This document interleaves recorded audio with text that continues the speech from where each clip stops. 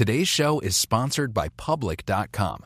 That's where you can earn 5.1% APY with a high-yield cash account. While we can't say for certain it's the highest interest rate there is, we can say this. It's a higher rate than Robinhood, a higher rate than SoFi, a higher rate than Marcus, a higher rate than Wealthfront, a higher rate than Betterment, frankly, a higher rate than Capital One, a higher rate than Ally, a higher rate than Barclays, a way higher rate than Bank of America and Chase, a higher rate than Citi, Wells Fargo, Discover, and it's a higher rate than American Express, too. So, if you want to start earning 5.1% APY on your cash, check out Public.com. We can't say it's the highest interest rate, but it's pretty damn up there.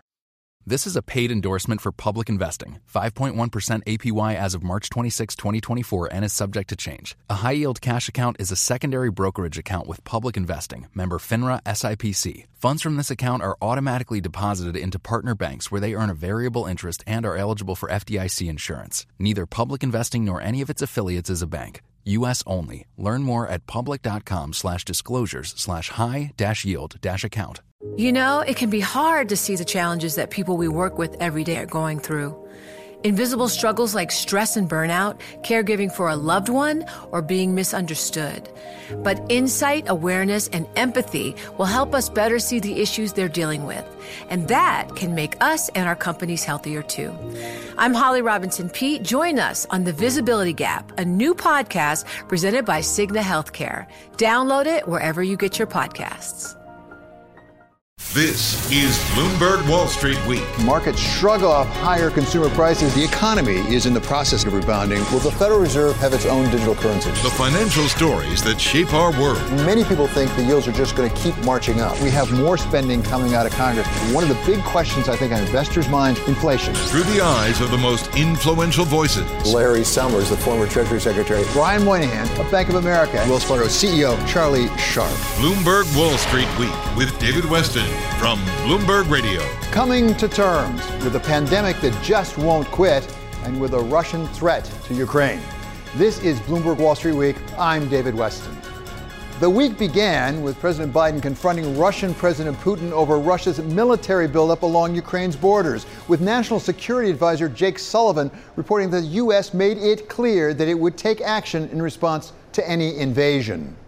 Told President Putin directly that if Russia further invades Ukraine, the United States and our European allies would respond with strong economic measures.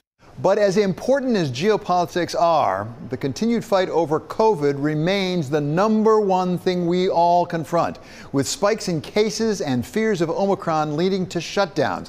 As British Prime Minister Boris Johnson said his country was urging people to stay home. From Monday, you should work from home if you can. But there was also hope that vaccinations and boosters would offer us a better alternative to shutting down and staying home. And Johnson & Johnson CEO Alex Gorsky expressed confidence that science will help us get past the crisis in the new year. Obviously, we're navigating our way through the pandemic, and there's likely to be twists and turns and ups and downs. That being said, I'm optimistic. And in the end, despite some high inflation numbers, the markets decided to choose hope over anxiety this week, giving equities their best rally in 10 months and taking the S&P 500 to an all-time high, gaining over 3.8% on the week, with the Nasdaq just behind, posting 3.6% gains, while the yield curve steepened just a little bit, leaving the 10-year yield still below 1.5%. To explain what she makes of all this, we welcome now our contributor, Afsaneh Beschloss. She's the founder and CEO of Rock Creek. So, Afsaneh, we really need your advice here. What's going on? The market's really on a tear this week, by and large, after last week sort of selling off a bit, despite the inflation, despite the virus. Why? David, great to be on with you today. And it's, again, about COVID, right? COVID news were really bad when we heard about Omicron, and COVID news this week as people got more data on Omicron, and not that it's not a problem, but seems to be milder, seems to be spreading, but not, not as scary as some variants could have been, I think has calmed the market. Plus, people are sort of moving on where there's more clarity on the Fed position on both taper and probably interest rate increases. But of course, we have the inflation scare at the same time coming up. Well, and that was the question. How sure are we about the Fed? I mean, Jay Powell has made it clear they're going to advance, it appears, in the next meeting coming up, the tapering of the bond buying. But some people are saying he's going to go faster than even he thinks, and they may end up at a higher point. What do you think? And can he do that without really rocking the boat so much that it hurts the economy? I agree that tapering will start sooner and go faster than was his original plan. And I think that it is overdue. But the important thing is that the Fed has really got two jobs, right? It's inflation and employment. And on the employment side, there is sort of a new twist that both, you may remember, Treasury Secretary Janet Yellen has been emphasizing, but so has Fed Chair Powell, which is equitable employment and more equity in growth. And I think that is where, it may lead to slightly different actions, which might mean that while inflation, is about 6.8%, it might go up to close to 7% and peak around 7%. But my view is that it will come down to about half of that, towards the end of next year as these supply chains go away, but also as hopefully some of the Build Back Better actual actions get implemented and we start having some of these supply chain issues get resolved a little faster. Afsaneh, you at Rock Creek are an investor rather than a trader, so you look over the longer term. You're not in and out of the market, as I understand it, constantly. At the same time, some people are saying now we should get used to higher inflation, not 6.8%, but significantly higher than we have out on trend. If it's true, if we're set for 3% or even 4%, Larry Summers is now saying maybe 4%, what does that do to an investor? How does that change your portfolio? So two things. One is depends on how this inflation gets translated. For example, a lot of people say, wages are going up and that's a bad thing. But really, in Economics 101, depends on exactly where the wage growth is happening. If the wage growth is happening at the lowest income levels, and that is actually the case, but don't forget, those wages are so very low that 20% increase is very little on a very small base, right? So if you have higher growth on wages, what you're going to have is potentially more ability to buy goods by that group, which has a higher consumption rate than higher income goods, and higher growth in the longer run. Now, the other side of this is, as I think some of these very short, I would call it shorter term, not just supply chain, but the fact that people were reading about inflation got them to buying more. The fact that we have some issues with specific issues because of COVID that happened with, for example, not, car companies selling their fleets or not investing last year. We're seeing that impact this year. As they invest next year, we're not going to have those same pressures. So, we might be closer to, my assumption is closer to 3.5%, but that will go down over time. So not so concerned about that. Thank you so much. It's always a pleasure to have you with us. That's Afsaneh Bashelas. She is the founder and the CEO of Rock Creek. Coming up, we get a preview of what to expect in the new year from the chairman and CEO of Bank of America, Brian Moynihan. That's next on Wall Street Week on Bloomberg.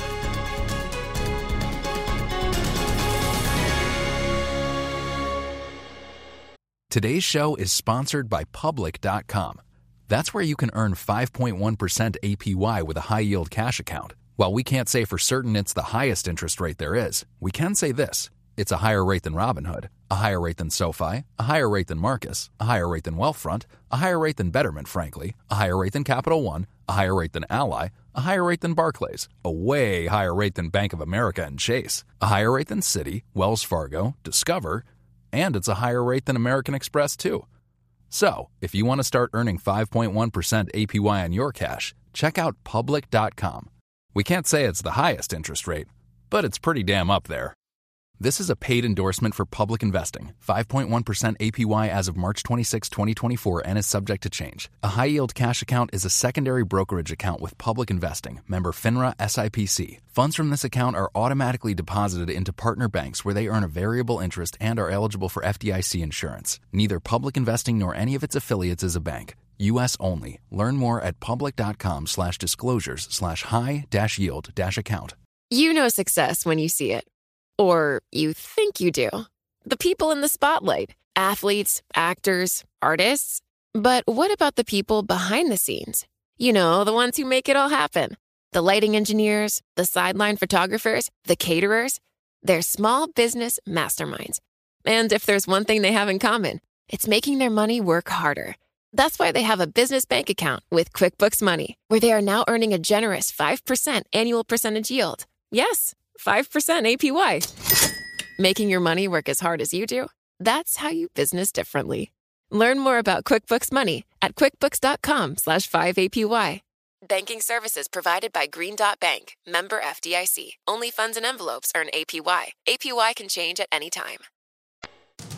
This is Bloomberg Wall Street Week with David Weston from Bloomberg Radio. This is Wall Street Week. I'm David Weston. 2021 has been another wild year with the continued fight against the pandemic, continued fiscal and monetary stimulus, and growing inflation concerns buffeting investors. But as we come to the end of the year, we asked Brian Moynihan of Bank of America to take a look at what he sees ahead in 2022. So, Brian, it's coming to the end of the year. Let's look forward to 2022 and what you could anticipate. First of all, let me ask you, how uncertain is it? Because right now, we're looking at the various banks and their projections. For example, on S&P 500, where it ends up, it's a wider range than we've seen in a long time. It's like 20%. Does that indicate there's less certainty about where we're headed in 2022? I think if you look at the economic projections, they're closer bunched. Those have to do with multiple valuations coming in. Some of the, you've seen the IPOs trade down, and I think people are starting to say, okay, this can't keep going in one direction. So you're seeing people start to disperse, I think, around this question of where they think the market valuation is and whether the earnings growth can sustain. And if the earnings growth slows down, theoretically the market valuation ought to slow down first by just math and then by multiple contractions. So I think that's more the thing. But if you look on the economy side, we're at 4.2% for next year and 2.2% for the year after, and I think, that's a slowdown from this year. But the reality is, it sort of has to slow down. I mean, and the Fed will raise rates to make sure it does because inflation and other things. So I think we feel very strongly what we see in our customer base is consistent with 4% plus growth. What we see on the commercial side and consumer side. Now, the risk to that is still this pandemic. And so the other thing you see is dispersion when you have this new variant surface and you see people taking different actions around the world and will shut down and will not.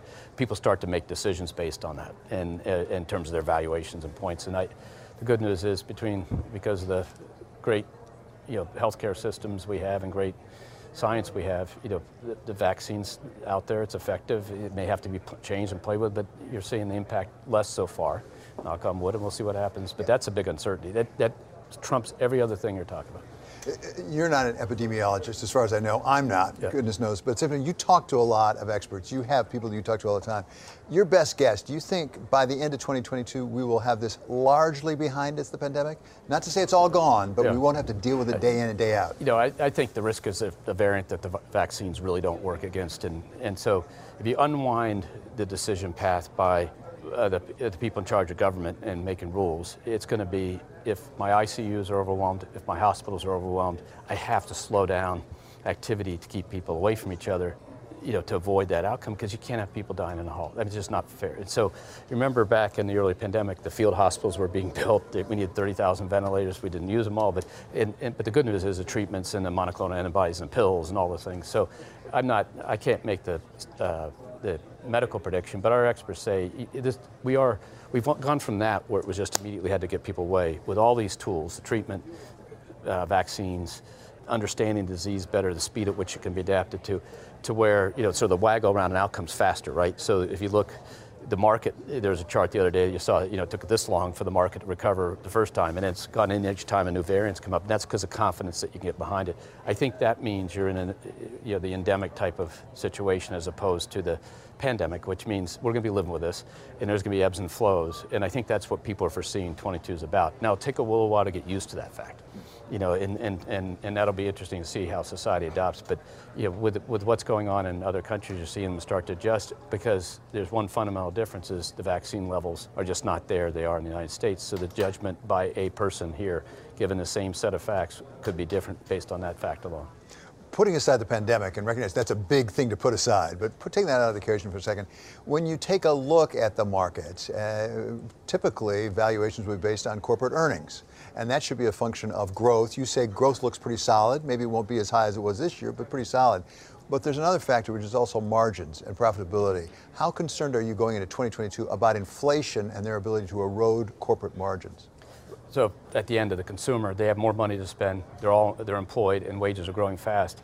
So their ability to absorb price increases, is there. Now, people don't like to give them price increases, and that's why companies have different strategies and different pricing schemes. But the reality is you'd be more afraid if I'm not sure, if the pressure came through on the supply side without the consumers in the condition they're in.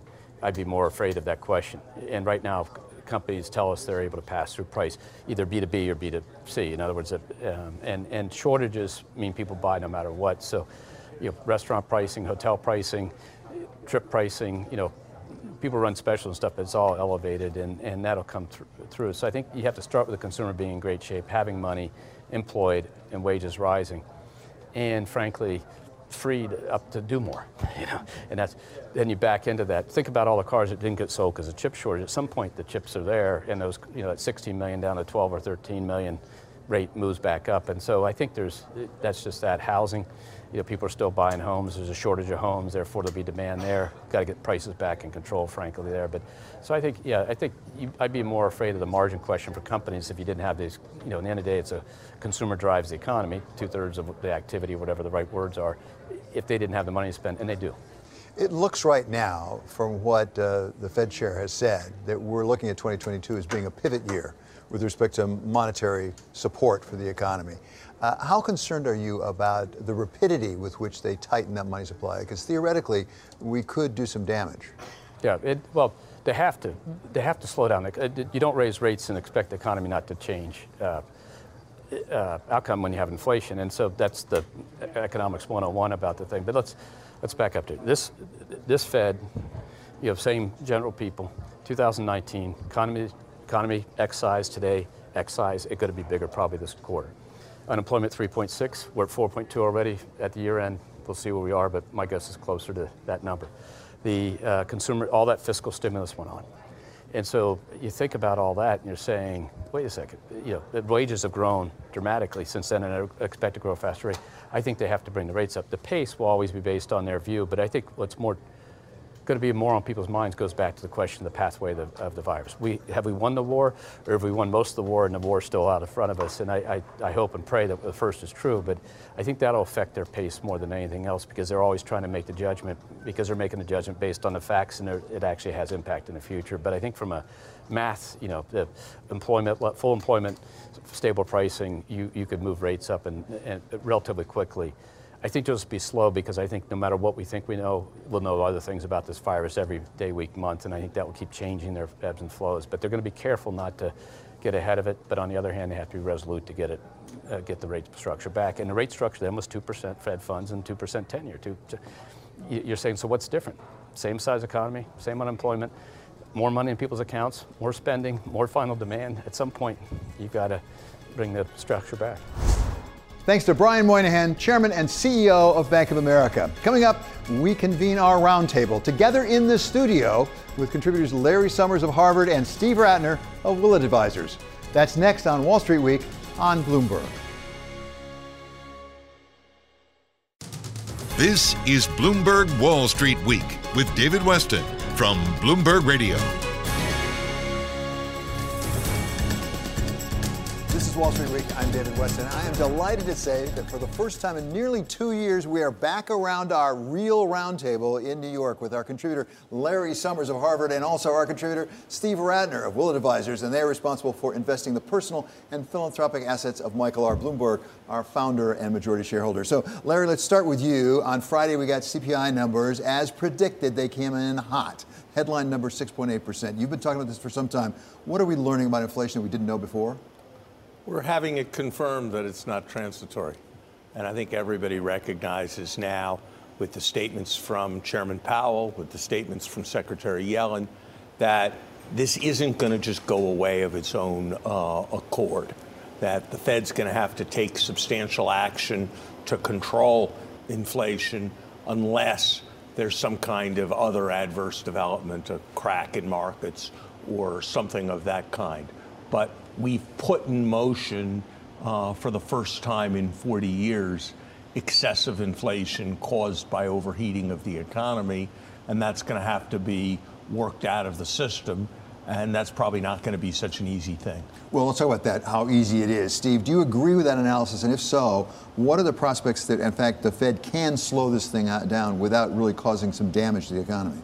Well, I completely agree with Larry, and I think you have to recognize it's a problem that was not created in 2 months. It was a problem created over the last 2 years, and so it's going to take multiple years, certainly, to work it out. I in no way want to predict that we're going back to where we were in the late 70s, but I was sitting in the Washington Bureau of the New York Times when Paul Volcker announced his new inflation policy, and I watched all that happen, and it took multiple years and a terrible recession to get it out of the system. So it is going to be painful, and it's going to be painful for growth, it's going to be painful for jobs, and we do have an election coming next year, which is going to be complicated. So Larry, listening to the White House, they admit there's inflation. They still say it may be transitory, and one of the things they point to is gas prices. They said that's really artificially spiked it up, that's leveling off, maybe we don't have as big a problem. What about the difference between headline and so-called core? Look, there surely are transitory elements in inflation, no question about it. But here's the thing, David. If you look at annual rates, if you take this month's number and you annualize it, it's 10%. So a lot of that is no doubt transitory. But to say that a lot of it is transitory is not to say that it's going to get anywhere near price stability on its own. And there's another point, which is we always talk about the things that are high and might be transitory. House prices on every index, rental prices on every index except the CPI are up 20% over the last year. The vast majority of that is not yet in the CPI, so it's probably coming. Every business person I talk to says the same thing. They say, we're going to have much higher labor costs going forward to retain our people. We're going to have higher input costs, and it's kind of okay because we're going to be able to pass it on. Well, that's an environment where there are pressures in many places for rising prices, not for falling prices. You know, one of the sectors that's been very benign over the last while is medical services. But as you see all the nurses who are quitting, there's going to be pressure there. As you see all the backlogs of elective procedures from the last year or two, there are going to be backlogs there. So I think we're going to entrench inflation way above 2%, perhaps in the 4% or even higher range, unless something happens to break the current mood, to break the current trend. And I don't think it's going to be 3 rate increases or 2 rate increases next year. I mean, remember this crucially. Monetary policy today is far looser than it was a year ago. Looser as measured by real interest rates, looser as measured by financial conditions, looser as measured by the size of the Federal Reserve's balance sheet. So we've got looser monetary policy even as job vacancies are way up and even as inflation is way up as well. So, Steve, Larry says we should be having rate hikes. He's been talking about this for the better part of a year now. Do you think we should have more than 3 rate hikes next year? Well, I don't know yet. We have, obviously, as Janet Yellen used to say, the Fed is data-driven, and you take each month or quarter at a time. But I agree with pretty much everything Larry said. But I would just make this point: like we talk about oil having leveled off. Right. There's no guarantee that oil is going to stay where it is. It's not a function of some specific supply disruption or something that's going to be easily corrected. It's largely a function of global demand, and global demand isn't going down at the moment. And so I think there is a lot of, not just in core, I think there's a lot of inflation that is really stuck in the economy.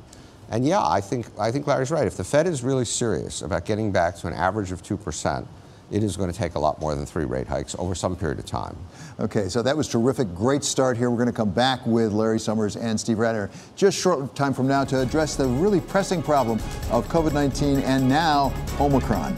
And this is Wall Street Week on Bloomberg. Today's show is sponsored by Public.com.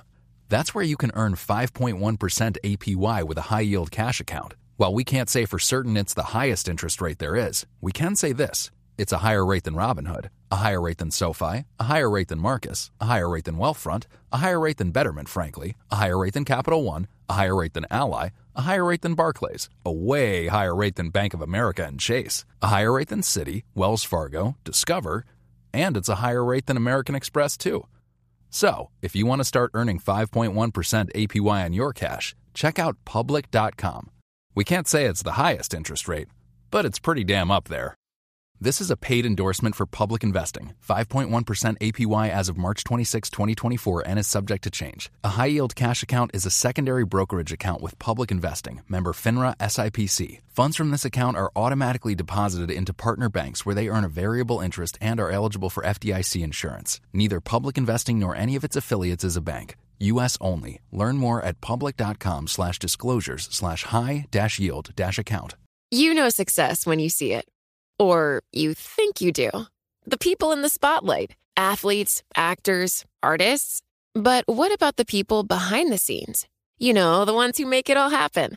The lighting engineers, the sideline photographers, the caterers. They're small business masterminds. And if there's one thing they have in common, it's making their money work harder. That's why they have a business bank account with QuickBooks Money, where they are now earning a generous 5% annual percentage yield. Yes, 5% APY. Making your money work as hard as you do? That's how you business differently. Learn more about QuickBooks Money at quickbooks.com/5APY. Banking services provided by Green Dot Bank, member FDIC. Only funds and envelopes earn APY. APY can change at any time. This is Bloomberg Wall Street Week with David Weston from Bloomberg Radio. This is Wall Street Week. I'm David Weston. We are back with our real roundtable in New York with Larry Summers of Harvard and Steve Radner of Willett Advisors. So, Steve, let me turn to you as an investor on behalf of Mike Bloomberg.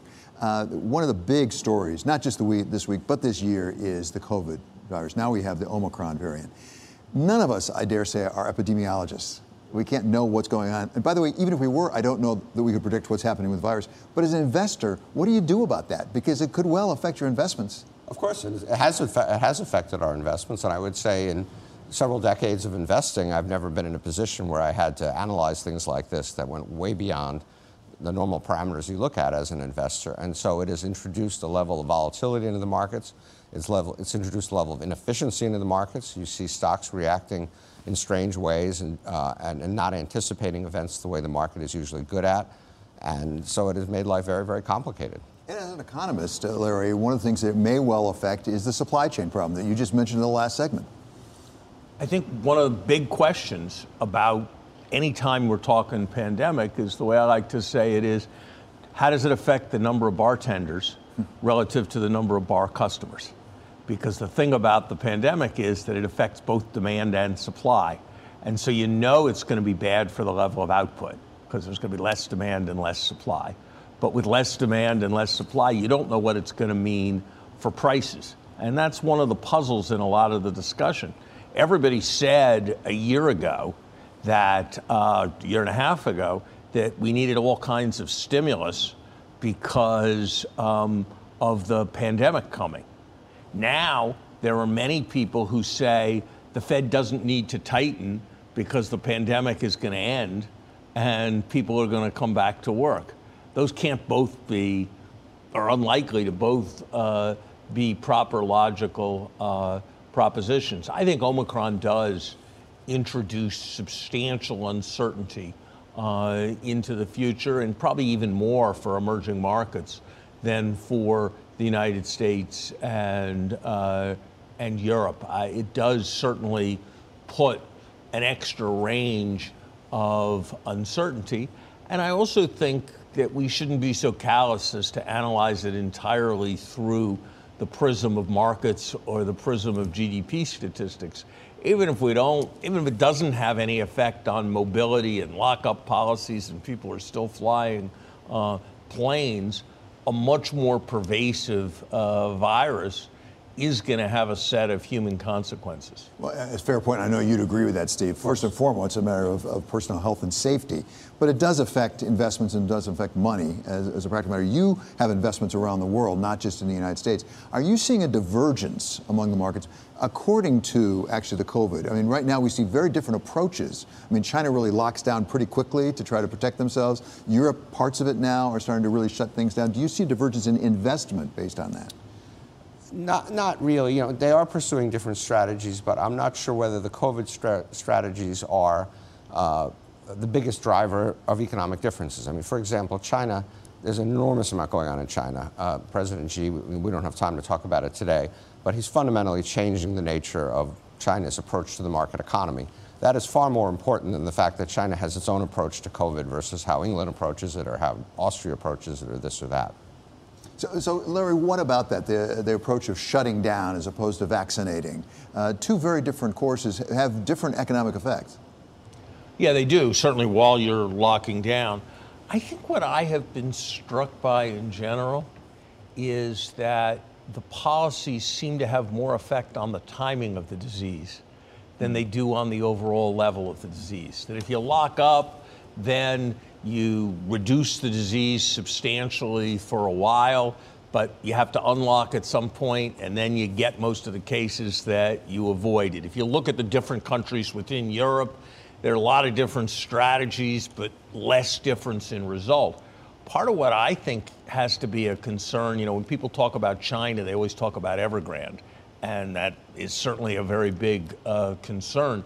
But China, which has had nothing much happen that has increased its immunity levels, virtually none of the disease, vaccines that appear to not be nearly as strong as the ones we've used, how they're going to work their way out of their totally locked up situation, I think is a very big challenge. And the longer they stay locked up, the bigger that challenge is going to be. No, they're going to have Olympics, which will open them up. And Steve? Well, they're not going to open up for the Olympics. They're going to do the Olympics in a bubble. Yeah. And look, what I've heard about China and their vaccination strategy, nobody knows, of course. The speculation among people who know something is that between now and a year from now, when the next Party Congress occurs, they will figure out how to vaccinate people with vaccines that actually work, and they will then start to open up. Is that right? I have no idea. But let me just say two other quick things. One, I do think we're learning to live economically with the virus. I sense among my colleagues, among people I deal with, so far no one is flustered that much by Omicron. We're still in the office, people are still having meetings and so on, and it's something we're going to have to live with, like hijackings on airplanes. You just have another way to approach it. The second quick thing I'd say is I don't believe that the reason people are not working now is because of the virus, generally, obviously exceptions. I think the reason they're working right now, frankly, is many of them don't have to. They have strong balance sheets. They don't want to go back to an Amazon warehouse. I don't want to go to an Amazon warehouse. And so they're taking their time and figuring out what they want to do. And there are 11 million jobs open out there, and they know they can get one whenever they want one. Yeah, really important point. Let's wrap this up now, looking forward to 2022, if we could. Larry, start with you. As you look forward to the new year, what do you think the biggest downside risk is that we face? I think there are three risks: Omicron, inflation, and overextended markets are the three biggest risks we face, and I'm not sure in what order.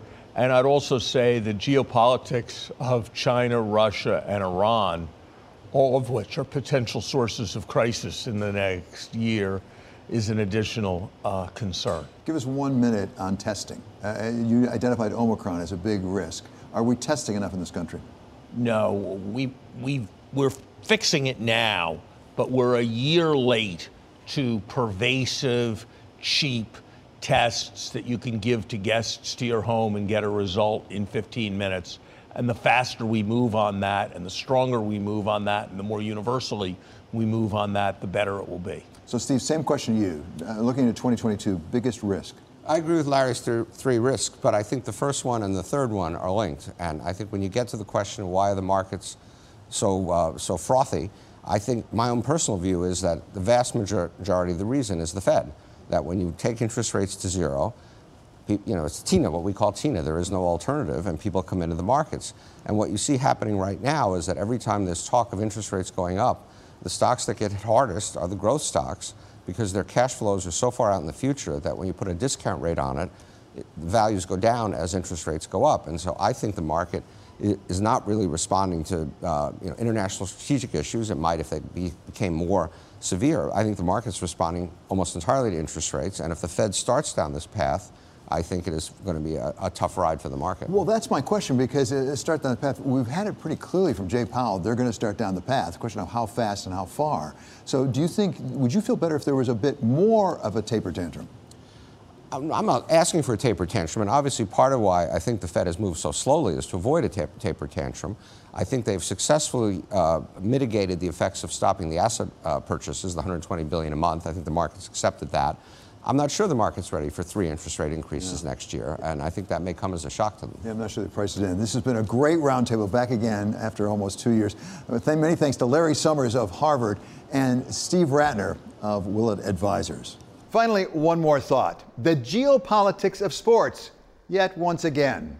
This week, the United States made it official. It would not be sending any delegation to the Beijing Winter Olympics next year. The Biden administration will not send any diplomatic or official representation to the Beijing 2022 Winter Olympics and Paralympic Games, given the PRC's ongoing genocide and crimes against humanity in Xinjiang and other human rights abuses. The White House Press Secretary Jen Psaki said that the administration would be backing Team USA 100%, albeit from a pretty big distance. This is hardly the first time that we've seen the Olympics used as a lever in geopolitics, going all the way back to the 1980 Olympics in Moscow, when President Jimmy Carter didn't just keep American officials away, he kept U.S. athletes from competing after Russia invaded Afghanistan. I can't say at this moment what other nations will not go to the Summer Olympics in Moscow. Ours will not go. And the effect? Well, Russian troops stayed in Afghanistan for another 9 years. But what might hurt more than the loss of a few officials up in the stands at the games might be if corporate sponsors pulled out their support, something that Richard Haas of the Council on Foreign Relations has warned about. Right now, in a world in which corporations are far more vulnerable to political pressures from investors and others, I wouldn't be surprised if both governments and corporations essentially decided to hold back from China. And then there's the threat that China just might not get to see some sports at all, as in the case of the World Tennis Association, which has pulled all of its matches from China out of concern over the fate of China's only #1 tennis player in history, Ms. Peng Shuai, after she accused a former senior government official of sexual assault, and then she disappeared. Longtime Olympics official Dick Pound explains. All kinds of people were trying to get in touch with her to make sure that she was alive and healthy and not in captivity and all of those sorts of things. But if we really want to get China's attention, maybe we're better off using sports as a carrot instead of a stick. Just remember all the way back in 1971 what happened when a simple table tennis match paved the way for President Nixon to go to China. And the rest, as they say, is history. That does it for this episode of Wall Street Week. I'm David Westin. This is Bloomberg. See you next week. It can be hard to see the challenges that people we work with every day are going through. I'm Holly Robinson Peete. Join us on The Visibility Gap, a new podcast presented by Cigna Healthcare. Download it wherever you get your podcasts. From Silicon Valley to Wall Street, the promise and perils of artificial intelligence are playing out on the world stage. But what will the next phase of AI adoption look like? Which companies from big tech to startups will dominate? And where do the risks and unintended consequences lie? I'm Emily Chang.